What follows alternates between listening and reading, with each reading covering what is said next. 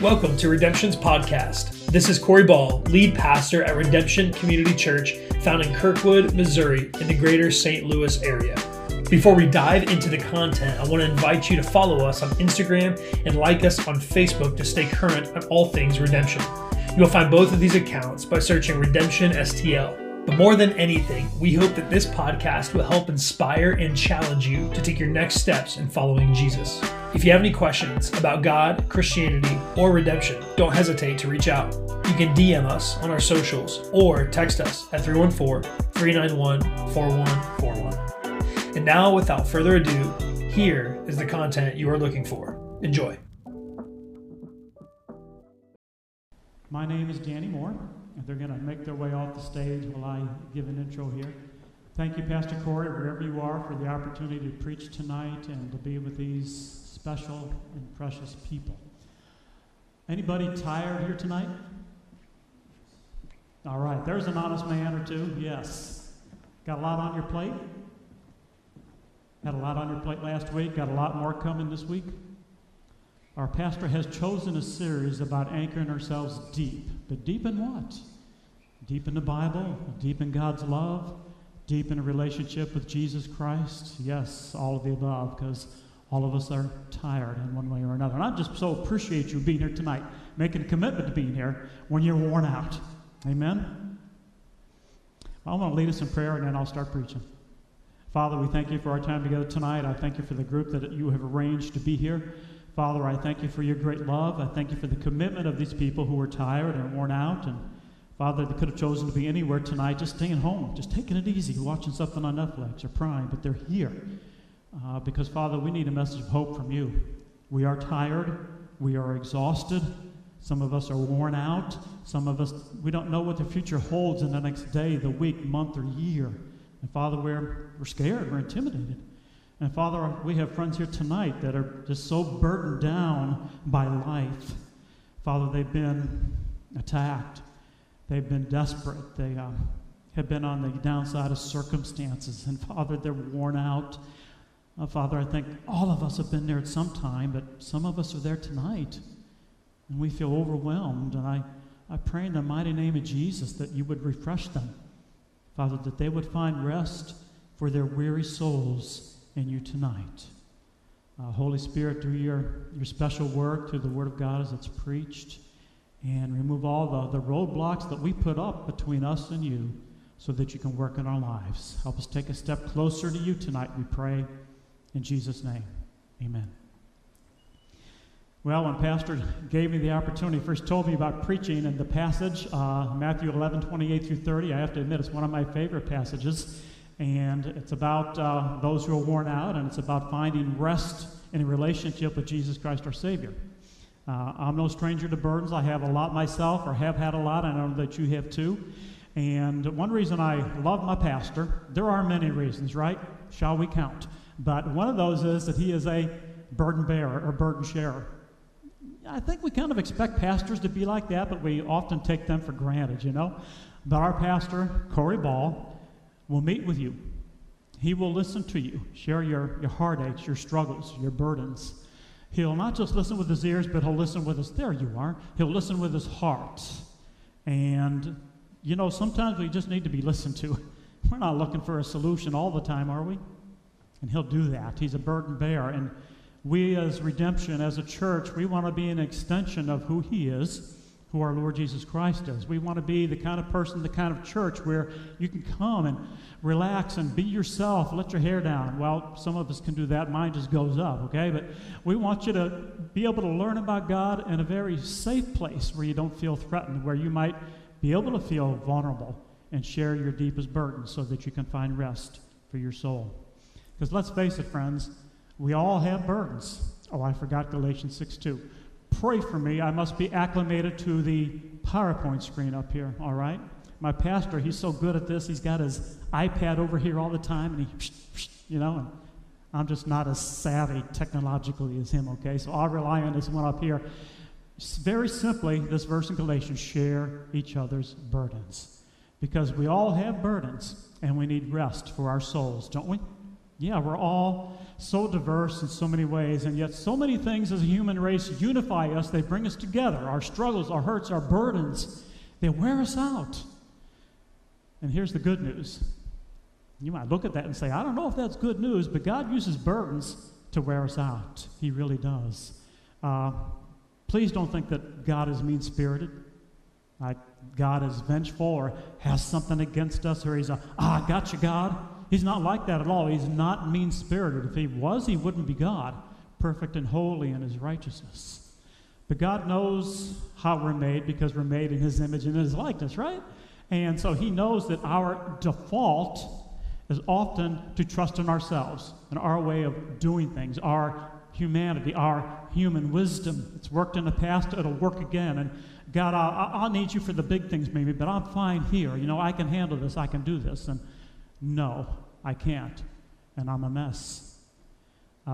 We need God because he's got these burdens that he either engineers or allows in our lives. And these burdens wear me out so that I can no longer trust in myself, in my own wisdom, but trust in him and him alone. Now, like I said, I'm no stranger to some heartaches and some burdens. And is it okay if I share with a few of those with you tonight? Thank you. This means yes. Yeah, good. All right. And as I share these, I want you to be listening with one ear, but with the other, perhaps listen in your heart and think about the burdens you've experienced in life. And I know you have. I know you've been loaded down at one time or another, or maybe right now with burdens that just take the energy out of us, the creativity that maybe we just are existing and not living. Think about your burdens and ask questions as I'm speaking. What was that burden like for me? What was I feeling at the time? What was I asking? Was I doubting God? God, are you really here in the midst of this burden? I'm worn out. Don't you see? Don't you hear? Don't you care? Now, I know I'm the one preaching, and that we can't compare notes, all right? But I believe there's a God in heaven who, and I'd stake my life on this, he hears you right now. He hears your hearts. He knows what we were thinking. He knows what we were feeling 10 years ago tonight. And he wants you to give those burdens up to him. Well, just a couple of mine, all right? And I was a little hesitant. I don't want to go too dark on you tonight because these first two situations in my life were kind of discouraging, all right? When I was 5, 6 years, I had this little dog named Susie. Susie was a collie mix, and she was the sweetest thing on the face of this earth. I'm not kidding. So in the morning, the first thing I do is, if Susie was outside, the weather was nice, I'd run out on the back porch and hug Susie. Or if the weather was nasty and she was in the kitchen, she was on a leash, but I'd just run over there and, get my lick and hug her, and she just meant the world to me. And then Susie was no more. It's not just that Susie passed away, but it's how she passed away. It was very tragic, and there's no need to describe that. I don't know about you, but do we have memories in our lives that they might have happened 25, 30, 40 years ago, but just like that, it seems like it's fresh on your heart and mind? There I was in the hallway of our house, and I'm hugging my mom. I'm about up to her waist, and I'm sobbing uncontrollably, just weeping buckets of tears, and she's holding me. She's trying to bear my burden, and she did, and, we have those things in life, and in time, I moved on. About 3 years later, I had a precious grandpa. His name was Freddie, Frederick Sigmund, and Freddie was married to Granny.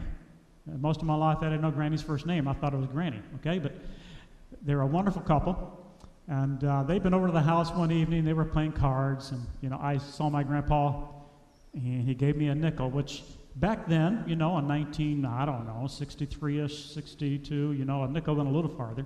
But we went to bed, and 3 hours later, 1 in the morning, I'll never forget that phone ring in the middle of the night, and the sound of that eerie siren just piercing the darkness in a night that was getting darker and darker. My grandpa had passed away instantly of a massive stroke. My father went and got my grandma, Granny, and brought her up to our house, and friends, I just will never forget the look of sadness on her face. There's sadness, and then there's sadness. She was crying out, my Freddie, my dear Freddie.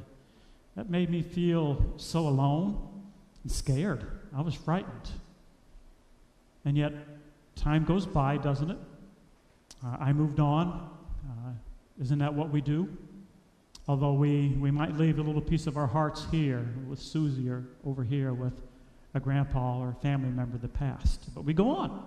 So after those two, I want to cheer you up a little bit. Now, this experience of mine is not really cheerful, okay? But it's better than the others.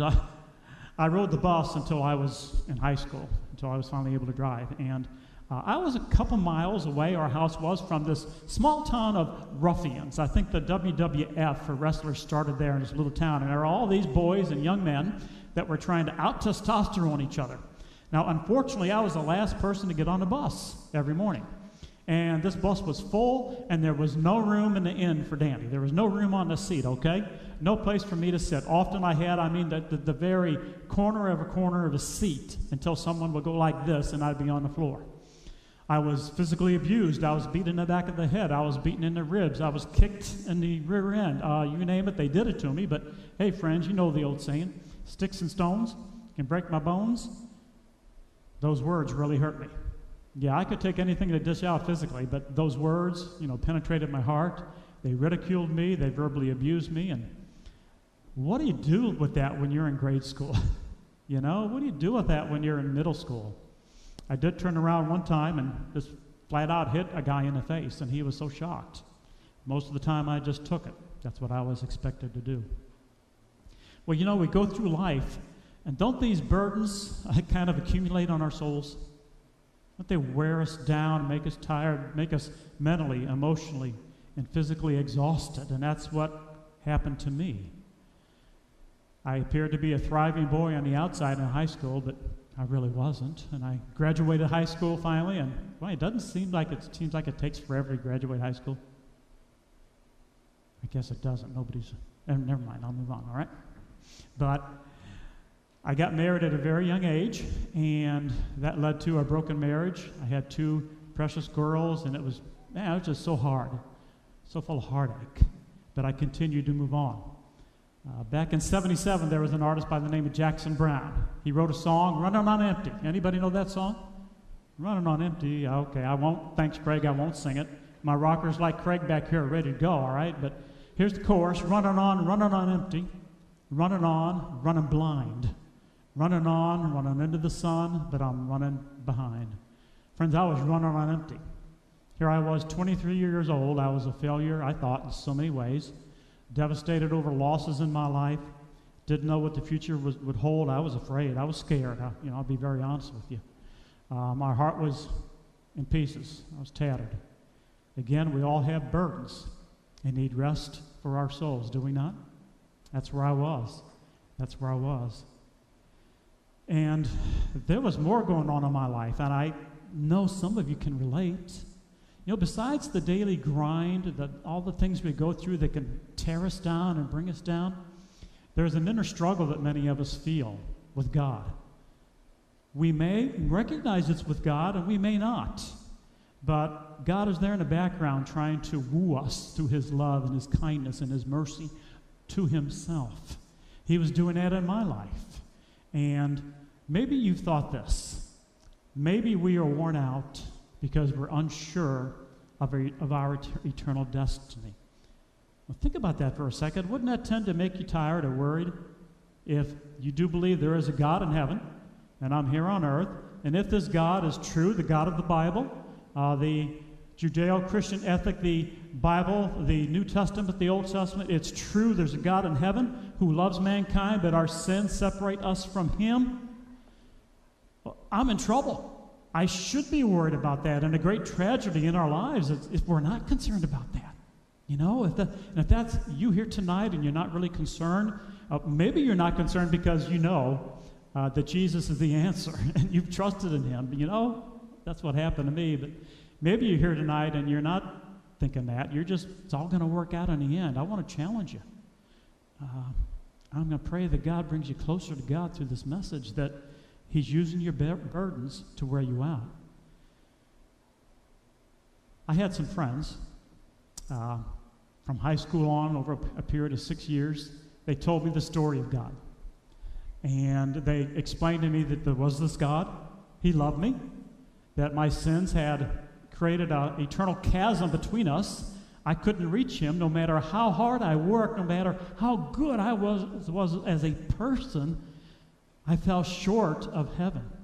But I thought that was the way that, all of us get to heaven. Hopefully my good works outweigh my bad works. That's how I thought God graded me and you. And these friends shared that no, that God solved the solution to our soul rest.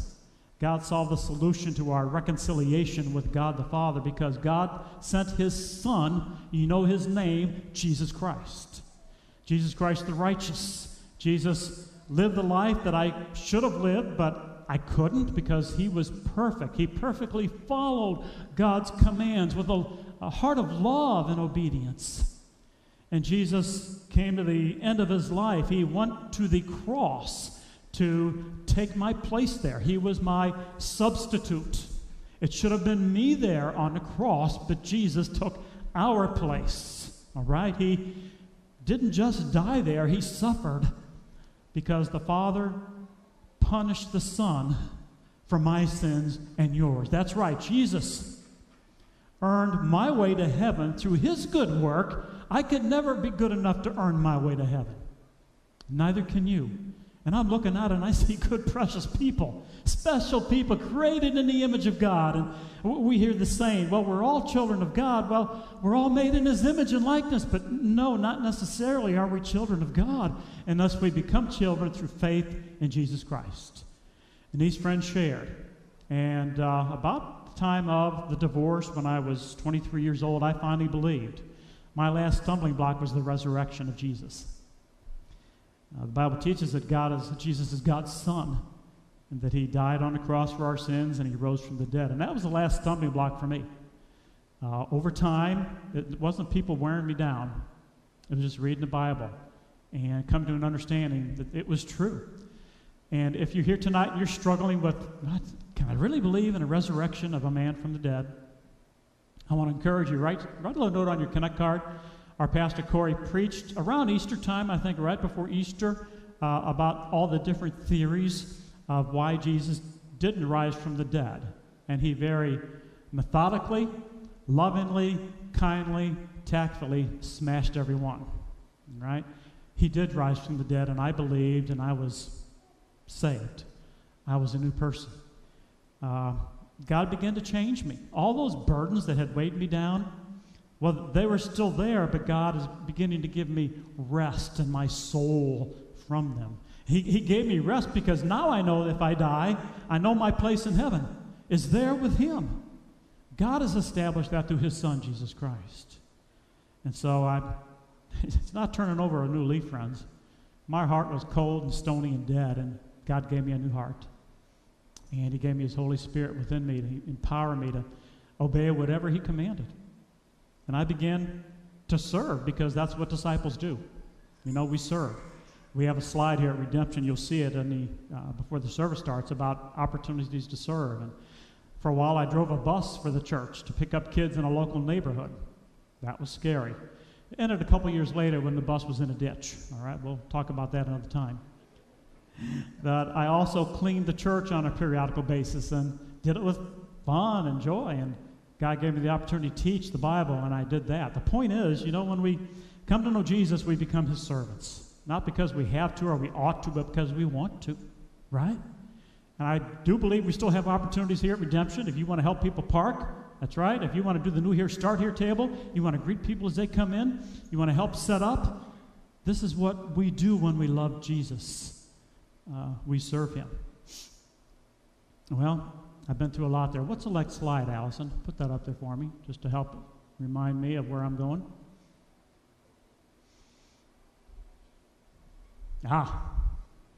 Circa 1980, all right? There's a picture of me, the year I was saved, made right with Jesus. Those are my precious little girls. Aren't they sweet? They were and they are. So we were over on Keefe Creek Road doing a horse ride, pony ride, led by a German Shepherd. And I know you love that hair, right? Hair's changed a little bit, and no, Jeff Shear, you cannot have that headband. And Pastor, you cannot have those tube socks. They'll come back in style someday, but they mysteriously disappeared. I don't know where they went. All right? But that was me. And 6.5 years later, God brought the most wonderful woman into my life. Her name is Teresa. She's here tonight. I love her. God helped change my life through her. I can't imagine life without her. There we are on our wedding day. Not just one, okay? Isn't she beautiful? The blushing bride. What happened to that young man? Well, we got married, and you know, we've had some burdens, haven't you? We've had, Teresa had miscarriages. We've had cancers and surgeries, unemployment, lots of stress, some bad decisions made by yours truly that put stress on our family. But Jesus was there with us through all of it, and he still is today. Well, enough about me. You can leave that beautiful picture of my bride up there as long as you want, but enough about me. Teresa's like, no, you're embarrassing me. I want to introduce you to a character tonight. Some of you may know of him already. His name is Matthew. There's a whole book in the Bible bearing his name, the Gospel of Matthew, the good news, as we continue to be anchored deep in the Word of God. And we have a tradition led by our pastor here. He started this on day one. When we go to the Bible in a service, we encourage you to all be on the same page with the table of contents to find out where that book is. So if you have a hard copy or your phone, there's the YouVerse app, which is wonderful. My wife uses it all the time. If you're online joining us tonight, whichever one of those options works for you, but look for Matthew. First is the Old Testament in the Bible, and then the New Testament. And the first book of the New Testament is the book of Matthew. We'll be in chapter 9, beginning with verse 9 in just a sec. But Matthew, as you can see, he had a lot to say, didn't he? 28 chapters the editors made out of his book. But Matthew was a man that was very content being behind the scenes. Of the original 12 men that Jesus called to be a part of his merry little band, the disciples, only 3 of them never have their spoken words recorded. And Matthew is one of those people. There's a whole book that he wrote about Jesus, but he shows that life is about Jesus. We want to make much of Jesus, our Savior, and not ourselves. That was the kind of man Matthew was. Endears me to his heart. Matthew didn't start out that way, if you know the story. But let's read Matthew chapter 9 and verse 9.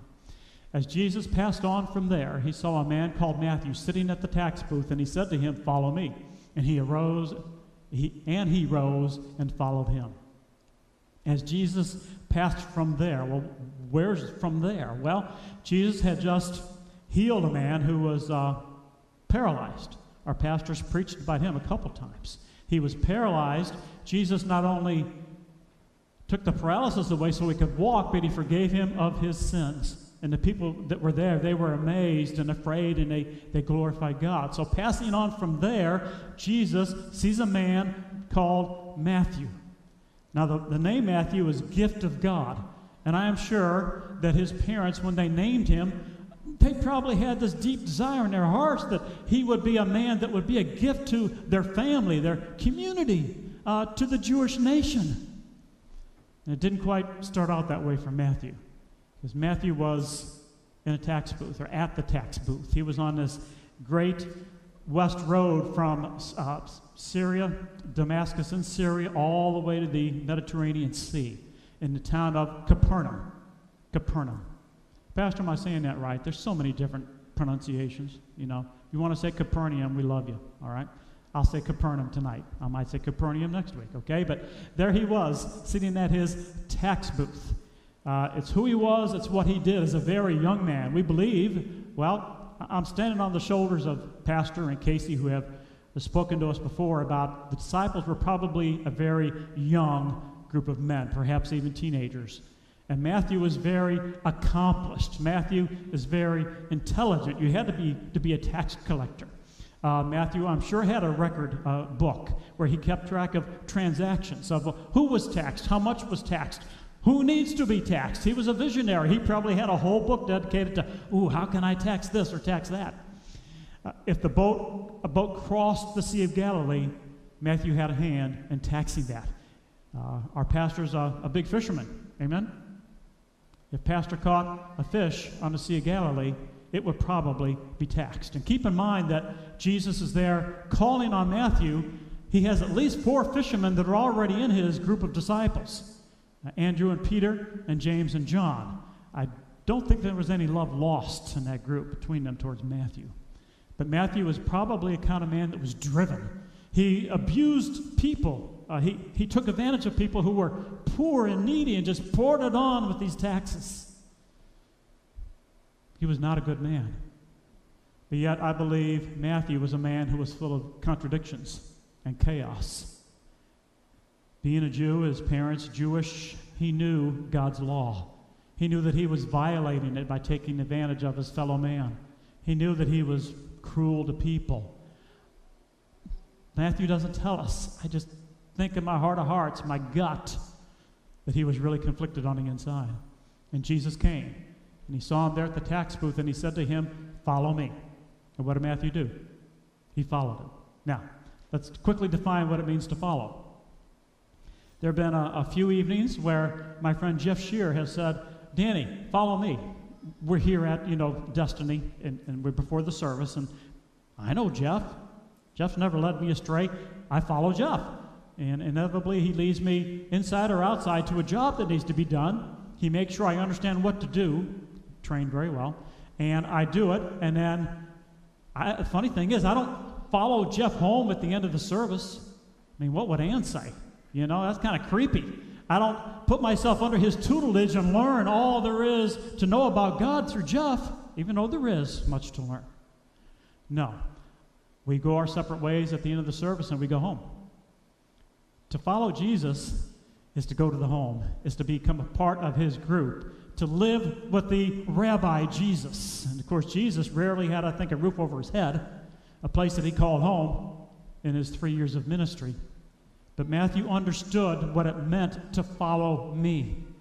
It's to give my life up. It's to learn the ways of God through Rabbi Jesus. It's to surrender my rights. It's to serve him no matter what the task is. I will help so that he can be the Word and get it out. The living Word of God. And so Matthew got up and he followed. Now let's look at verses 10 and 11. And as Jesus reclined at table in the house, behold, many tax collectors and sinners came and were reclining with Jesus and his disciples. Two other writers of the biographies of Jesus, Mark and Luke, tell us that this was the house of Matthew. Matthew had invited him to dinner. Allison, did I forget the video? Okay, all right. Let's go back to that video. This is what happens when you haven't preached in a while, okay? I need a rhythm because I'm an introvert. So we live in the same world, Matthew. Besides, what else are you going to do with a mind like yours?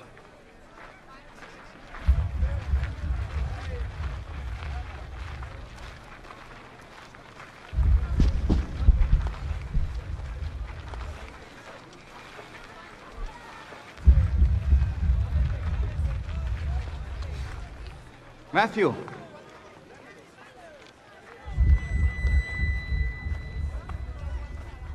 Matthew, son of Alphaeus.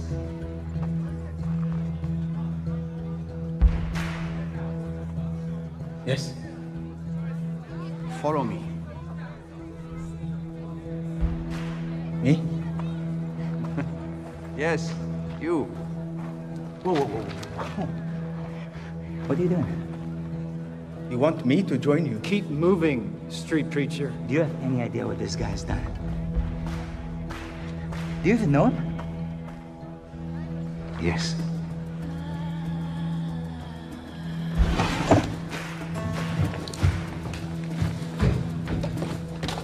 Listen, I said to... What are you doing? Where do you think you're going? Guys, let me go.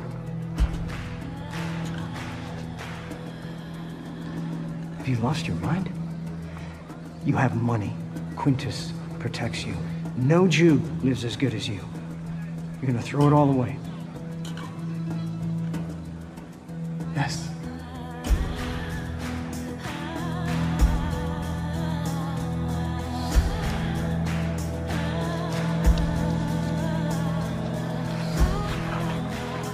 I don't get it.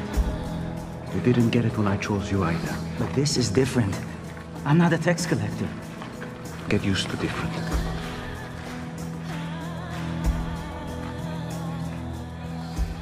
We Glad we passed by your booth today, Matthew. Yes.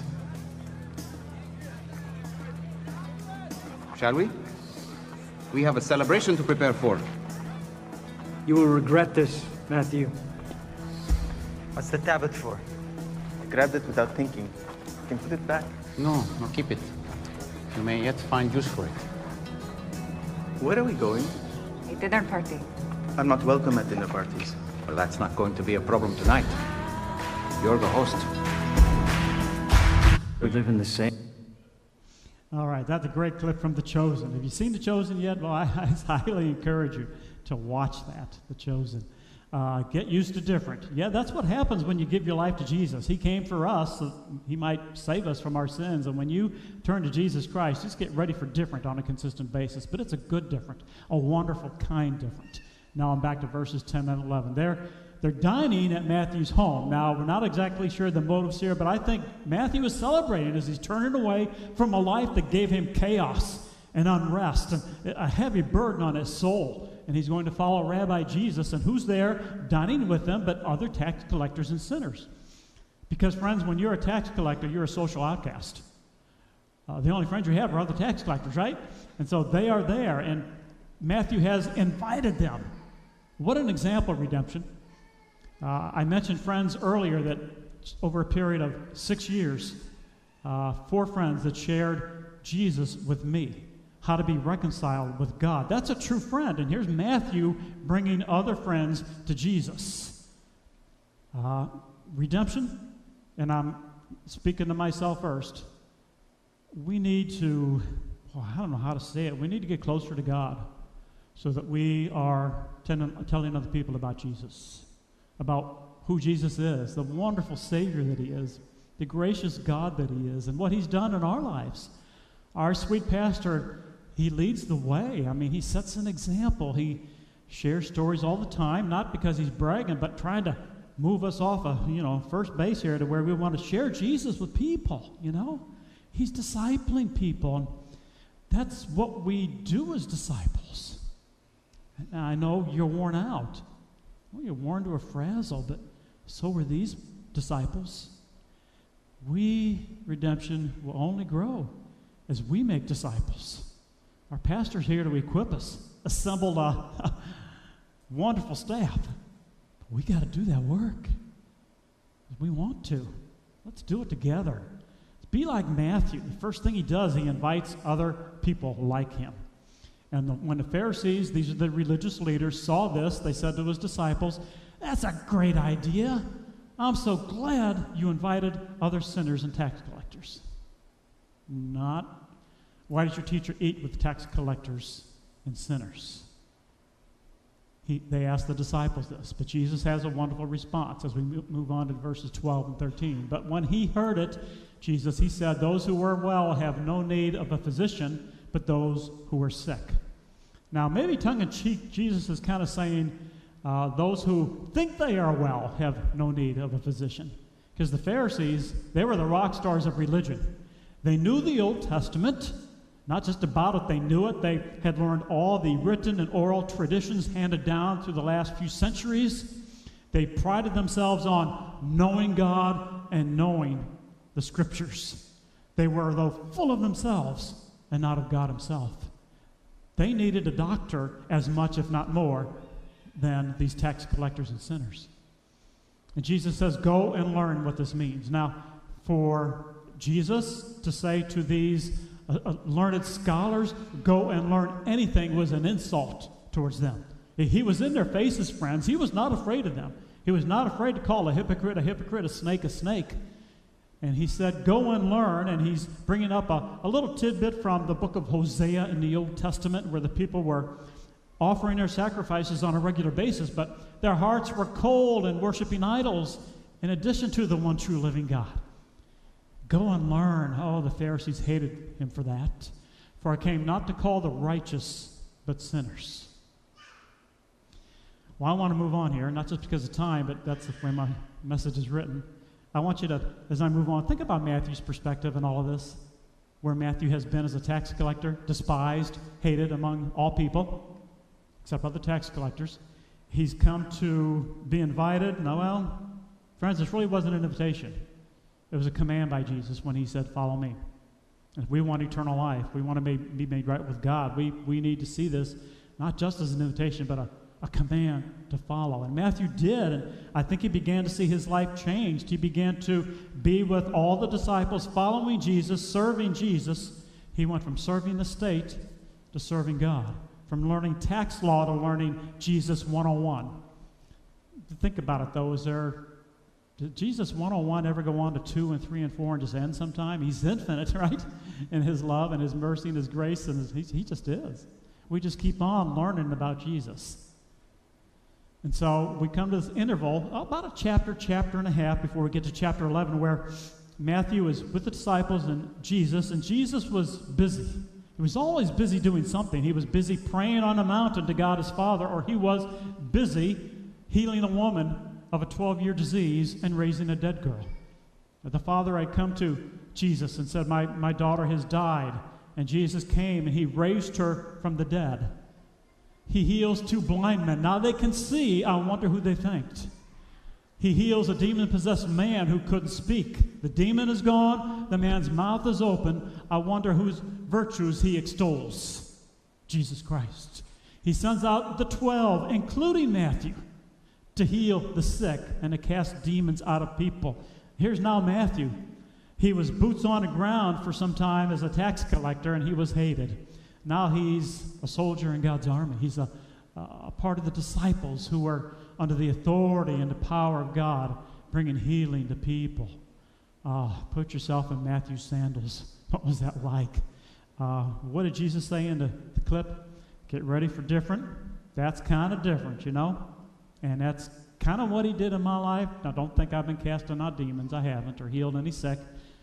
But he's changed me from the inside out. He's made me a new man. He's taken a man who was afraid to take a step on a stage without his knees knocking together to a man that getting pretty old, but he loves people because of Jesus, for Jesus. He adores you, and he wants you to be in a relationship with him. But I move on. We come next to a passage where Jesus is going to denounce some cities. There were 3 cities where Jesus did his mighty works in front of them, but they did not believe, they did not repent, turn away from their sins. They loved the miracles, but they didn't love the miracle maker. Then he began to denounce the cities where most of his mighty works had been done because they did not repent. Now, a couple weeks ago, our pastor spoke about repentance, metanoia. It means a change of mind. A change of mind about who we are, who God is. A change of mind about my sin, that my sin separates me from God, and that Jesus Christ came to die for those sins and rise again. These people would not repent. And you, Capernaum, will you be exalted to heaven? Will you be brought down to Hades? For if the mighty works done in you have been done in Sodom, it would have been remained until this day. But I tell you that it will be more tolerable in the day of judgment for the land of Sodom than for you. Sodom was a city in the book of Genesis, the very first book of the Bible, that was steeped in sexual sin, and God judged them. But much worse for Capernaum. They had the very Son of God there, healing, doing these miracles in front of them, but they would not turn to him as Messiah. Well, they were full of themselves. They refused to recognize their burdens and come to the one who was the burden bearer, Jesus Christ. And that brings us to an iconic passage. Maybe you've heard of this. Maybe you've spent some time in it. It's one of my favorites. It's been said by many that this passage has probably been read and clung to by Christians for almost 2,000 years. Thousands, if not millions of people have taken comfort in this passage. It's a short passage, and my words on it will be pretty short. We're going to divide this into each verse, one verse at a time. And so, verse 28. Let's just go to the verse 28. Come to me, all who labor and are heavy laden, and I will give you rest. The invitation, although it's an authoritative one, also can be seen as a command. Come to me, Jesus says. Come to me. He doesn't say, you need to do this, or you need to stop doing that. He doesn't say, I need you to be strong and independent. No, come to me. Come to Jesus, not an institution, a person. God, fully man. Come to me, all who labor. And I love that word all. You know what the word all means? All, that's right. Doesn't matter who you are, where you've been, what you've done in the past. And I have friends that say, Danny, you don't know, or maybe you do know what I've done in the past. I can't come to God. And he says, yes, come to me. Come to me. All. There's a verse in Romans 3:23. It has a different kind of all. This is a terrible all, for all have sinned, and as a result, we fall short of the glory of God. There's this eternal gulf between us and God, and even the best of people, we cannot bridge that gulf. That's why Jesus came to be the mediator, the go-between between man and God. For all have sinned is the terrible news, but back to Matthew 11:28, come to me, all who labor and are heavy laden. The word labor, it might be weary. That's what it means. It means to exert yourself, to be so utterly worn out it feels like you have been beaten up. All right? And maybe that's how you felt in life or this past week. You know, it's a rat race whether you work in home or work outside the home. It's hard. You don't feel appreciated. People don't recognize what you're doing. You're on the way home. Traffic's a nightmare. Never in St. Louis, right? And you come home and a cat has left a present for you on the carpet, all right? And we call them hairballs. I know, Pastor, dogs don't do that. And we labor, emotionally, we're out of it. We're in a funk. We're down, we're out. And he says not just those who labor can come to him, but those who are heavy laden.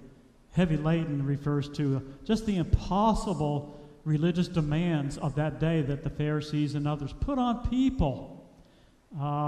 They didn't care. The very people entrusted with the welfare of people, the religious leaders, thought they were too good for these people. And Jesus says to all of us, come to me, all who labor. I love this quote from Mr. Ryle. You feel unfit. You say you are not good enough. The worse you think of yourself, the better prepared you are.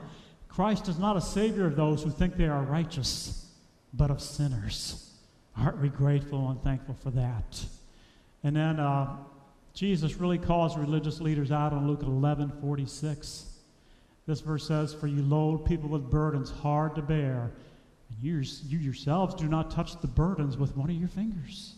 That's the kind of load of impossible religious demands that were upon people of that day. They were laboring, they were heavy laden, and yet Jesus says, I will give you rest. I will give you a revival in your heart, a refreshing in your spirit as you come and follow me. In the book of Isaiah in the Old Testament, there's a verse where God is calling out his people. For thus says the Lord God, the Holy One of Israel, in returning and rest you shall be saved. In quietness and in trust shall be your strength. The next few words say, but you were unwilling. Will you be willing tonight to come to Jesus and lay those burdens down? Verse 29, Matthew 11:29. Take my yoke upon you and learn from me, for I am gentle and lowly in heart, and you will find rest for your souls. Now, I realize yoke is not a word we use too often. I usually think of an egg yoke, okay? But this is a different kind of yoke. It was a wooden bar that was fastened to two oxen. They were brought together, they were united so that the person in control of that yoke, the harness, could lead them to plow the field or do the work of farming, or in this case, ministry. He says, take my yoke upon you. And that's a word of discipleship, friends.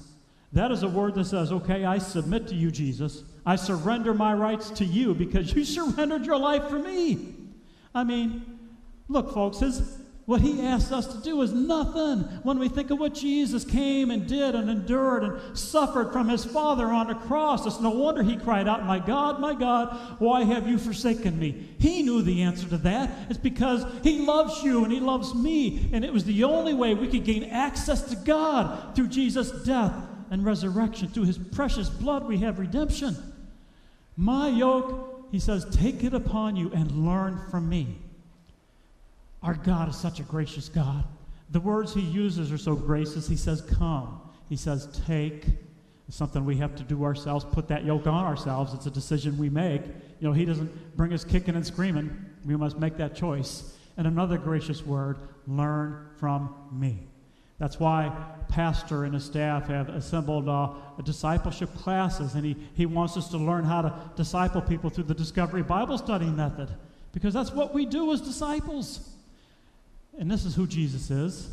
Oh, he gives us an eternity of reasons to come to him, but he's gentle.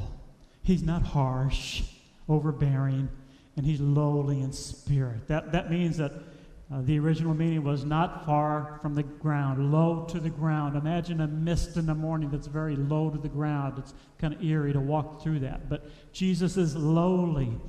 There's a book in the Bible, Philippians, that said that Jesus humbled himself to the point of death by becoming obedient. Jesus humbled himself by becoming obedient to the point of death, even death on a cross. You telling me that God the Son, humbled himself? When I think of humbling myself, it's because I've done something wrong. I'm arrogant. I'm proud. Jesus wasn't. It wasn't possible for him. But he humbled himself to the point of death. And you will find rest. There's the promise. You will find rest. You will find tranquility for your souls. I sure need it. And then the very last verse. And let me just say right now, I apologize for taking you late. All right? We want to be done by 6, don't we, Pastor? And I time this thing every time, and somehow I get too long-winded in the pulpit. All right? So that's on me. It's not on Pastor. It's not on the worship team. It's on me. And I'm sorry. I'm trying to go fast while I say God loves you. My yoke is easy, and my burden is light. His yoke is easy. He hasn't called me to do anything that was, well, I can't say crazy. I mean, I picked up my family back in '99 and moved them to Louisville, Kentucky, just, to get some academic training. Kind of crazy. But he doesn't ask us anything where he doesn't give us the power, the desire to obey him. And my burden is light. And it is. What an exchange. It's a paradox. We're tired, we're worn out, we want to quit. And Jesus says, hey, come to me and I'll take your burdens, but here, I want to put another one on you. My yoke and my burdens. But they're light. There's a verse in 1 John chapter 5. It says, well, I thought I did. But it talks about how his burdens are not, let's see, his commands are not burdensome, and they aren't. Friends, are you tired tonight? Are you worn out? Are you carrying some heavy burdens?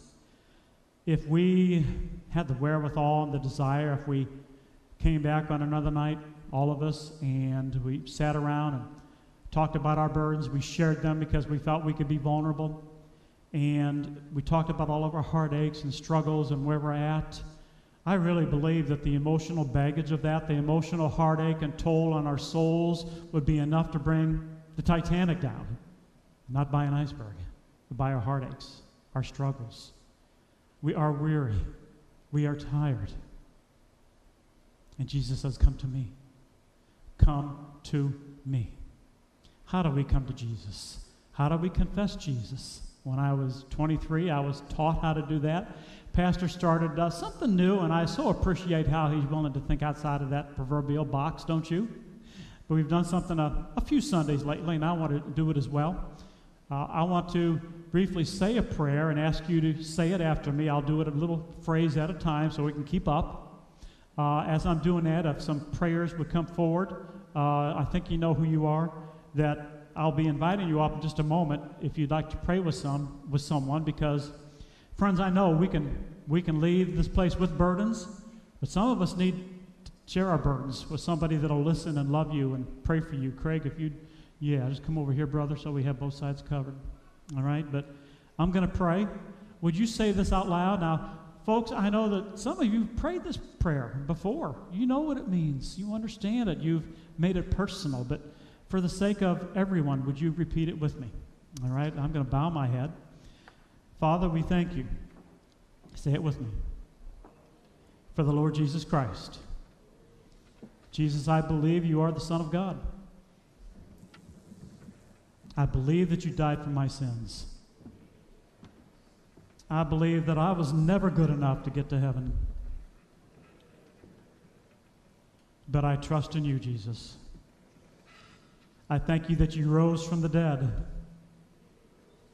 And I place my faith in you now, Jesus. And I repent. I have a change of mind. I'm sorry for my sins. I pray in your name, Jesus. Amen.